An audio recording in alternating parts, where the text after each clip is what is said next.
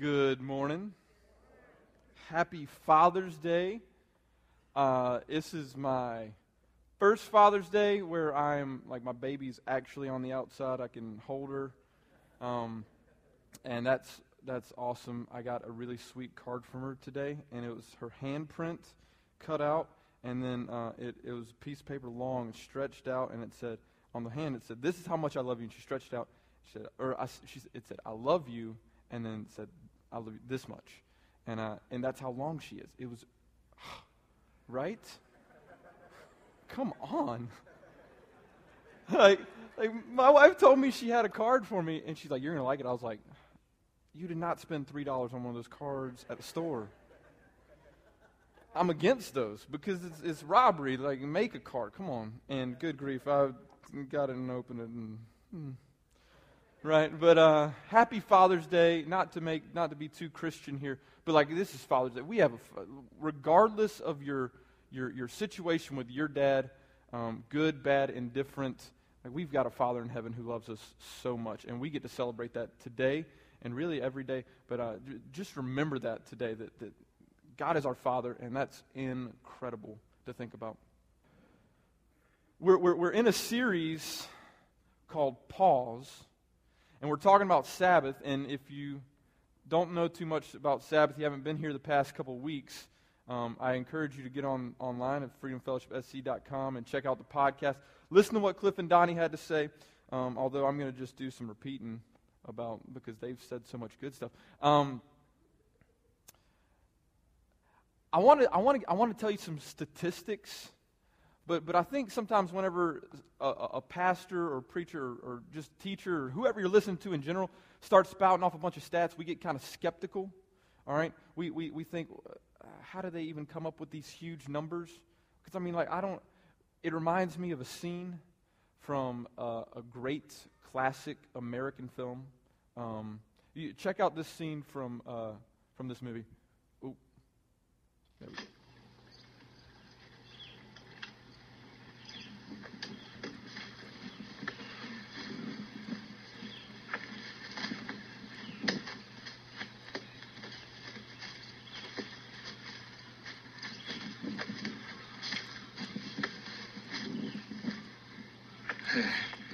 So what do you think? It's pretty cool, I guess. Oh, man, I wish I could go back in time. I'd take state. This is pretty much the worst video ever made. Napoleon, like, anyone can even know that. You know what, Napoleon? You can leave.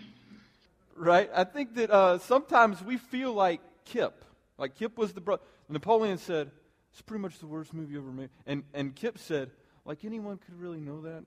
Like, sometimes I think that we hear these statistics and they're so big, and we think to ourselves, no one could really know that. Like, these things are the numbers are just so big. I don't understand how anybody could ever come up with that stuff. And so I think that sometimes we hear these stats and we just think, that's ridiculous. But I think they're helpful. I think that they can really help us to wrap our minds around some really big things and maybe can bring some things to light for us. So let me just give some to you. As Americans, we watch 250 billion hours of television every year. It's a lot of TV, all right? The average American home, the TV is on for 6.5 hours. Now, maybe you're one of those people and you're like, I don't watch that much TV. Well, good for you, all right? You can pat yourself on the back right now. Go ahead, do that, all right? But for the rest of us in here, we love TV, right? Like, maybe we don't watch it all the time. I mean, with the things like a DVR, you don't have to be there whenever the show's actually on. You can watch it later. All right, with things like Netflix and Hulu, not only can you watch things when you want, you can watch it really wherever you want it. All you need is some Wi-Fi, and you can watch whatever show you missed. Like, we love some TV as Americans, right? You know what else we love? We love our cell phones, right? The 85% of Americans, this is ridiculous, 85% of Americans, and I think this must include babies, right? 85% of Americans have cell phones, right? I heard a story about a second grade teacher's like, I had a second grader come in, and they were like, I accidentally brought my phone to school. What? Why does a second grader have a phone? First off, why does a second grader have a phone? Secondly, she pulls it out. It's an iPhone.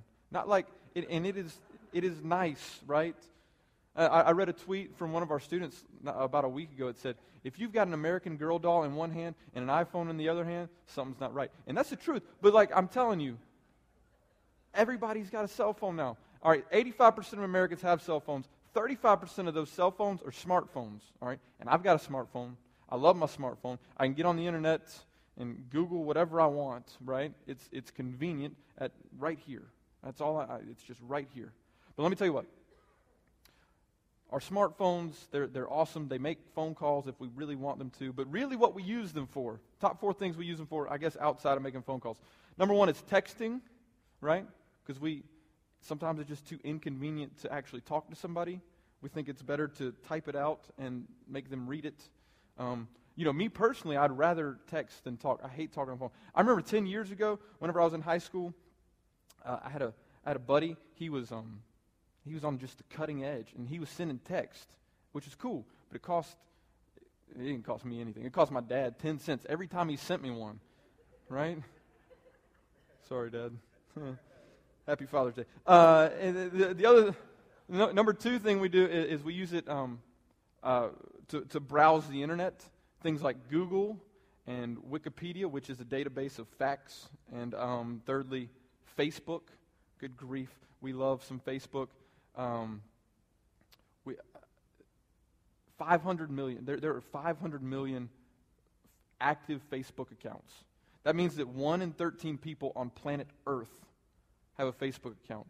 That is, and that percentage is going to be a lot higher. Raise your hand if you have a Facebook account, please. Yes, my parents have it. All right. I'm sorry, Mom and Dad, but my parents have Facebook. We all have Facebook. We all use it a lot. Facebook says that the average time spent per visit is 20 minutes. we get on these things and we just look around for sometimes hours. The number 3 thing we use our smartphones for is for email.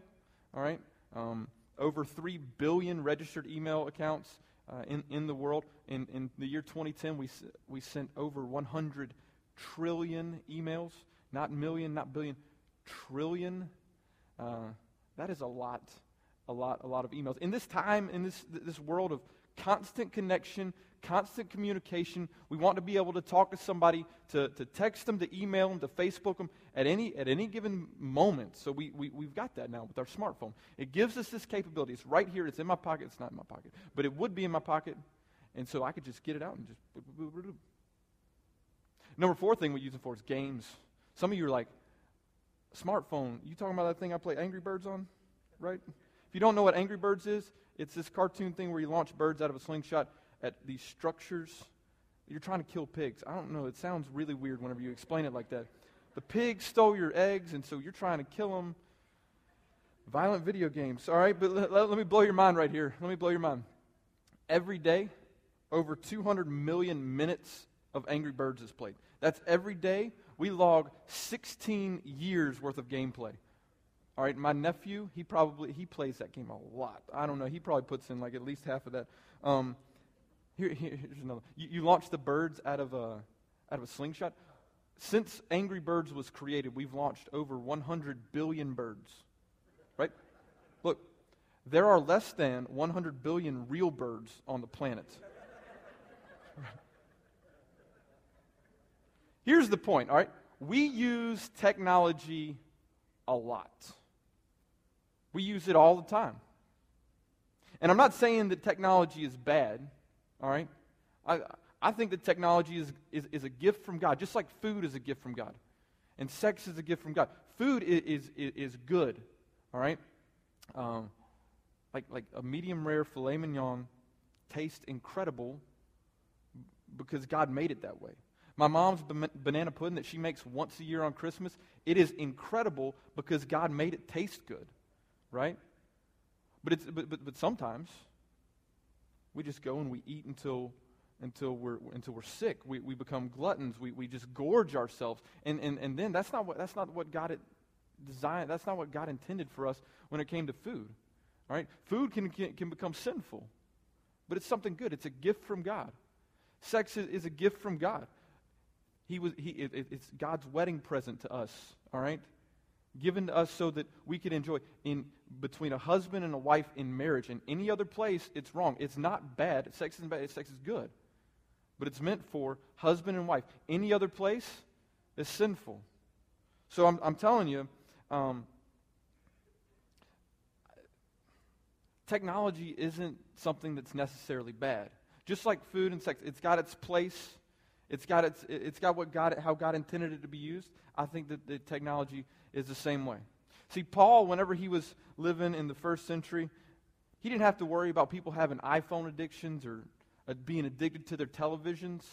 But still, people, they were consumed by different things. And in 1 Corinthians 6, 12, Paul says, everything is permissible for me. All right? And what he's doing there is he's quoting what the people would say to him. He would say, people are saying to me, everything is permissible to me, but not everything is beneficial. And then he quotes him again. He says, you say that everything is beneficial to me, but I will not be mastered by anything. All right? Paul's letting us know that just because there's no law against it, just because there's no rules against it, doesn't mean that it's necessarily beneficial. And just because it's not against the law doesn't mean that it can't take over. All right? I mean, is your iPhone a tool for Satan? Is Satan trying to get at your heart through your iPhone? I mean, not any more than he is trying to use the little Debbies in the cabinet. All right?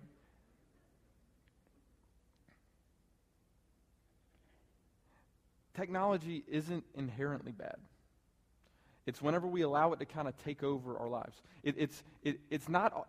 Technology isn't necessarily bad, but it's not necessarily always beneficial. And technology isn't always bad.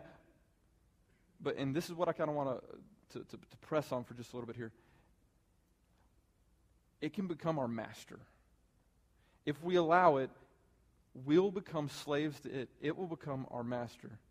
See, Jesus kind of talks about this in Matthew chapter 6. He says, no one can serve two masters, for either he will love the one and hate the other, or be devoted to the one and despise the other. No one can serve both God and money. And honestly, you can take that last little bit there. No one can serve God and money. You can take out money and put really whatever there. All right? And since today's topic of conversation is about technology, no one can serve both God and your iPhone or your Facebook account. No one can serve both God and your Twitter feed. No one can serve both God and the internet or your laptop or TV or your DVR. You can't serve God and technology at the same time. I know if you've been going to church for a while, you've heard that. I mean, this is Matthew chapter 6. Like, this isn't like some obscure reference. Like, we've heard this. And where we know this to be true, and we honestly probably all believe this, that you can't serve two masters, we don't like to admit that this is anything that we ever kind of came up against. We don't want to admit that this is something that we actually struggle with. Because we know that to serve two masters, like that's essentially what Jesus is saying is like, you can't worship God and anything else at the same time. You either worship God or you don't. Right? And we don't want to say that. We don't want to say that we're worshiping a different God. I mean, the first commandment is love the Lord. You shall have no other gods before me. Right? And the second commandment's a lot like it. He says, don't bow down to idols. Don't worship any idols. And now we don't like literally put our phone in its docking station at night to charge and like light incense to it and put candles around it, have a little shrine set up to it. We don't literally like get down in front of our TV and bow before it or like sing praises to our laptops and about the internet about how great thou Google search. That was a stretch. Right? Like we don't literally worship it like that. But get this, our life, it's like a pyramid. And at the top of this pyramid is one thing. Can only be one thing. Now at the top should be, and honestly needs to be, and the spot that is really reserved for is God. The highest, most important, highest priority, greatest love, God. At the top. Should be. All right? And under it is the rest of your life. Whether that's the people that you love, your family, your friends, the things that you love to do, your passions, your goals, everything else falls under that. And at the highest point, the most important, highest priority, that's a spot reserved for God. But the truth is, really, the truth that we don't like to admit is that sometimes, is God really the most important thing in your life? Like, we will say that, oh man, good grief. What's the most important thing in your life? Jesus. But does your life say that? When we elevate anything to being the most important thing in our lives, whatever it is, whether it's, and we're talking about technology, but whether it's technology or a sport or a relationship or a person or your work, whatever it is that we lift up to be the most important thing in our life, that is your God. Little g. That's your God. Now, you might be sitting there thinking to yourself, Blake, are you really accusing me of worshiping my cell phone or worshiping my TV or whatever? I mean, I don't know. I don't know what's going on in your life. Only you can really answer that question. But what I think we all need to do, myself included, is we need to examine our lives. Examine your life. Like, how much time a day are you constantly checking email? Are you constantly sending a text, receiving a text? Are you constantly just connected to this phone? I mean, how much TV do you watch a day? I know that right now maybe it's kind of calm, but then in the fall on Saturdays, that TV at my house is usually on most of the day. Like, do you burn through your Netflix queue a whole lot faster than you burn through books of the Bible? Like, what percent, like, whenever we break this down, you got to think about how much of your day are you reading the Bible or in prayer or even thinking about God versus how much of your day are you mindlessly clicking through photos on Facebook, mindlessly checking Twitter updates, just watching the TV just because it's on. Listen, Jesus says you can't serve two masters. Have you become a slave to the technology that honestly is a gift from God? Like it's a gift from God to us to make our lives easier. Has that become your master? Has it enslaved you? And your iPhone's pretty sweet. It can do a lot of things, but it can't save your soul. There is no app for that, right? Or if there is one, it doesn't really work. Romans 1, Paul talks about how people have given up worshiping the Creator to worship the creation. We need to remember that this technology is a gift from God. We can't allow it to be our master. And so that's kind of the groundwork that I wanted to just lay really fast. Because this series isn't about, this isn't a sermon about technology is bad. Don't throw your phone out the window, smash your TV. I mean, you would not be able to hear me if it weren't for technology. This screens, all right? The band sounds good because of the technology. Technology is good, and this isn't a sermon against that. But we're talking about pause and Sabbath. And whenever I think about the Sabbath, my mind goes to the fourth commandment in Exodus 20. And it simply says, remember the Sabbath and keep it holy. That's the fourth commandment. All right, now whenever we think about the 10 commandments, we don't question a lot of them. Like some of them, they've stood the test of time. Stuff like, don't murder. Yes, we shouldn't do that. Don't commit adultery. No problem. All right? Don't steal things.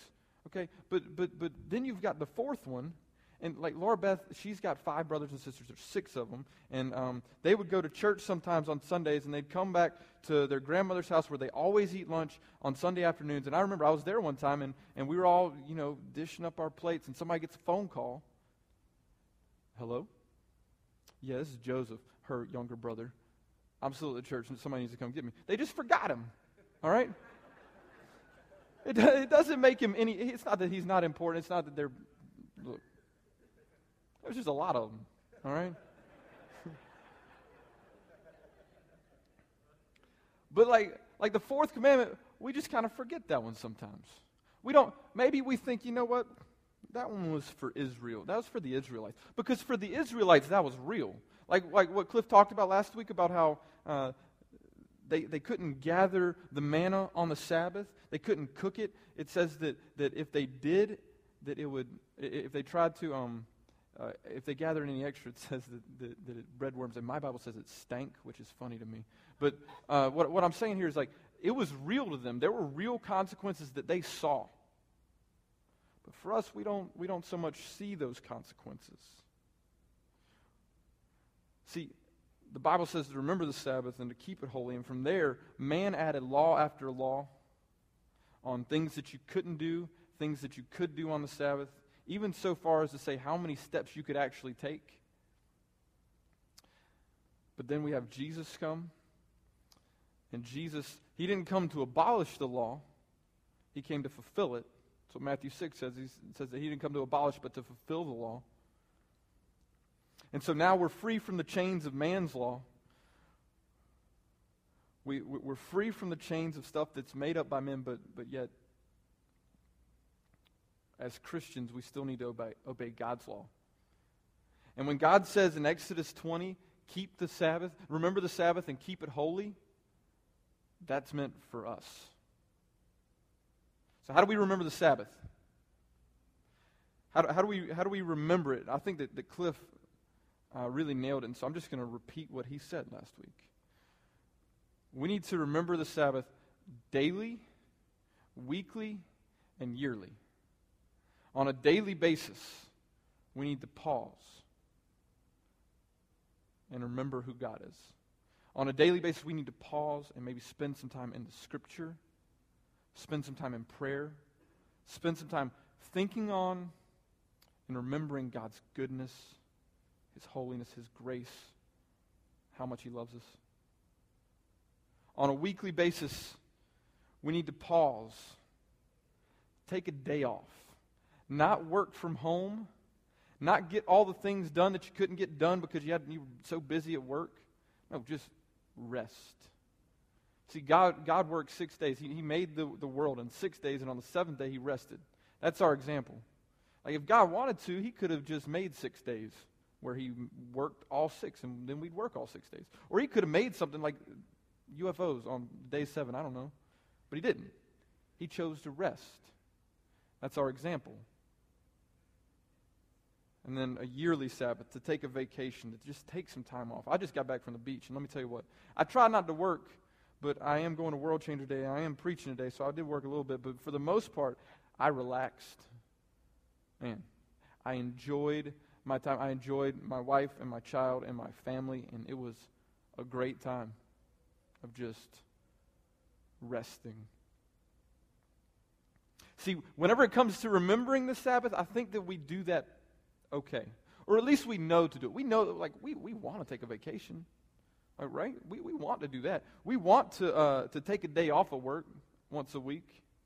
And even if we don't, we know that we should pause every day and remember God's goodness. We know that we should be reading the Word on a regular basis. I think that we can get it whenever it comes to remembering the Sabbath, but the second part of that command was remember the Sabbath and keep it holy. Keep the Sabbath holy. And this is what I want to challenge you to do. Like whenever it comes to keeping the Sabbath holy, that means that we need to keep it separate. Keep it separate from the rest of the stuff. We need to protect it. And what I want to challenge you to do is to turn off the technology. When you take your Sabbath, whether that's the daily, weekly, yearly Sabbath, whatever, turn it off. Like, and trust me, man, I try to be on the cutting edge of technology, whatever, right? I know that my phone, I've got a Bible app on my phone. Whenever I'm getting ready for my sermon, I'm typing it all out online. I'm checking BibleGateway.com. I'm checking Bible.cc. I'm using the internet. I want to use technology as much as I possibly can. But I also know that Twitter or Facebook is a click away. I also know that on my phone, I've got this Bible app. I'm reading the Bible. Good grief. It's so good. And then there's this little bar at the top where a little yellow envelope shows up, tells me I got a text, or I got an email, or I got a Twitter notification, or I got a Facebook notification, or I got something else, or something's updating or something. Everything's just a click away. I'm not saying that this technology is bad. I'm just not. But what I want to encourage you to do is to keep it holy. The Sabbath, your time with God, unplug from everything else and plug into God. Let me just challenge you to do that. You got a problem with that? If you can't turn off your cell phone, maybe that is a master. You can't get away from the iPod or from the iPad or the television or whatever. You need to answer these questions. Who is your master? Because you can only serve one. What I want to encourage you to do is unplug. Unplug from technology and connect with God. Remember the Sabbath. Keep it holy. Let's pray. God, I thank you so much for your goodness and your grace. God, for the way that you love us, the way that you sent Jesus to this earth to die for us. God, help us to just remember you on a daily, weekly, and yearly basis, God. Lord, when it comes to keeping the Sabbath holy, to unplugging from all the other stuff, God, sometimes that's just difficult because these things have become, this technology has just become so much of a part of our life. But God, whenever it comes down to it, you're enough. We don't need these other things. Sure, this stuff can enhance. We can learn more stuff here and there. But God, you're enough. And God, as we leave here today, I ask that you would help us just to understand and to realize how important it is for us to just remember you daily, to take a Sabbath daily and to keep that time holy. God, I thank you so much for all that you do for us. God, and I pray this all in your name. Amen.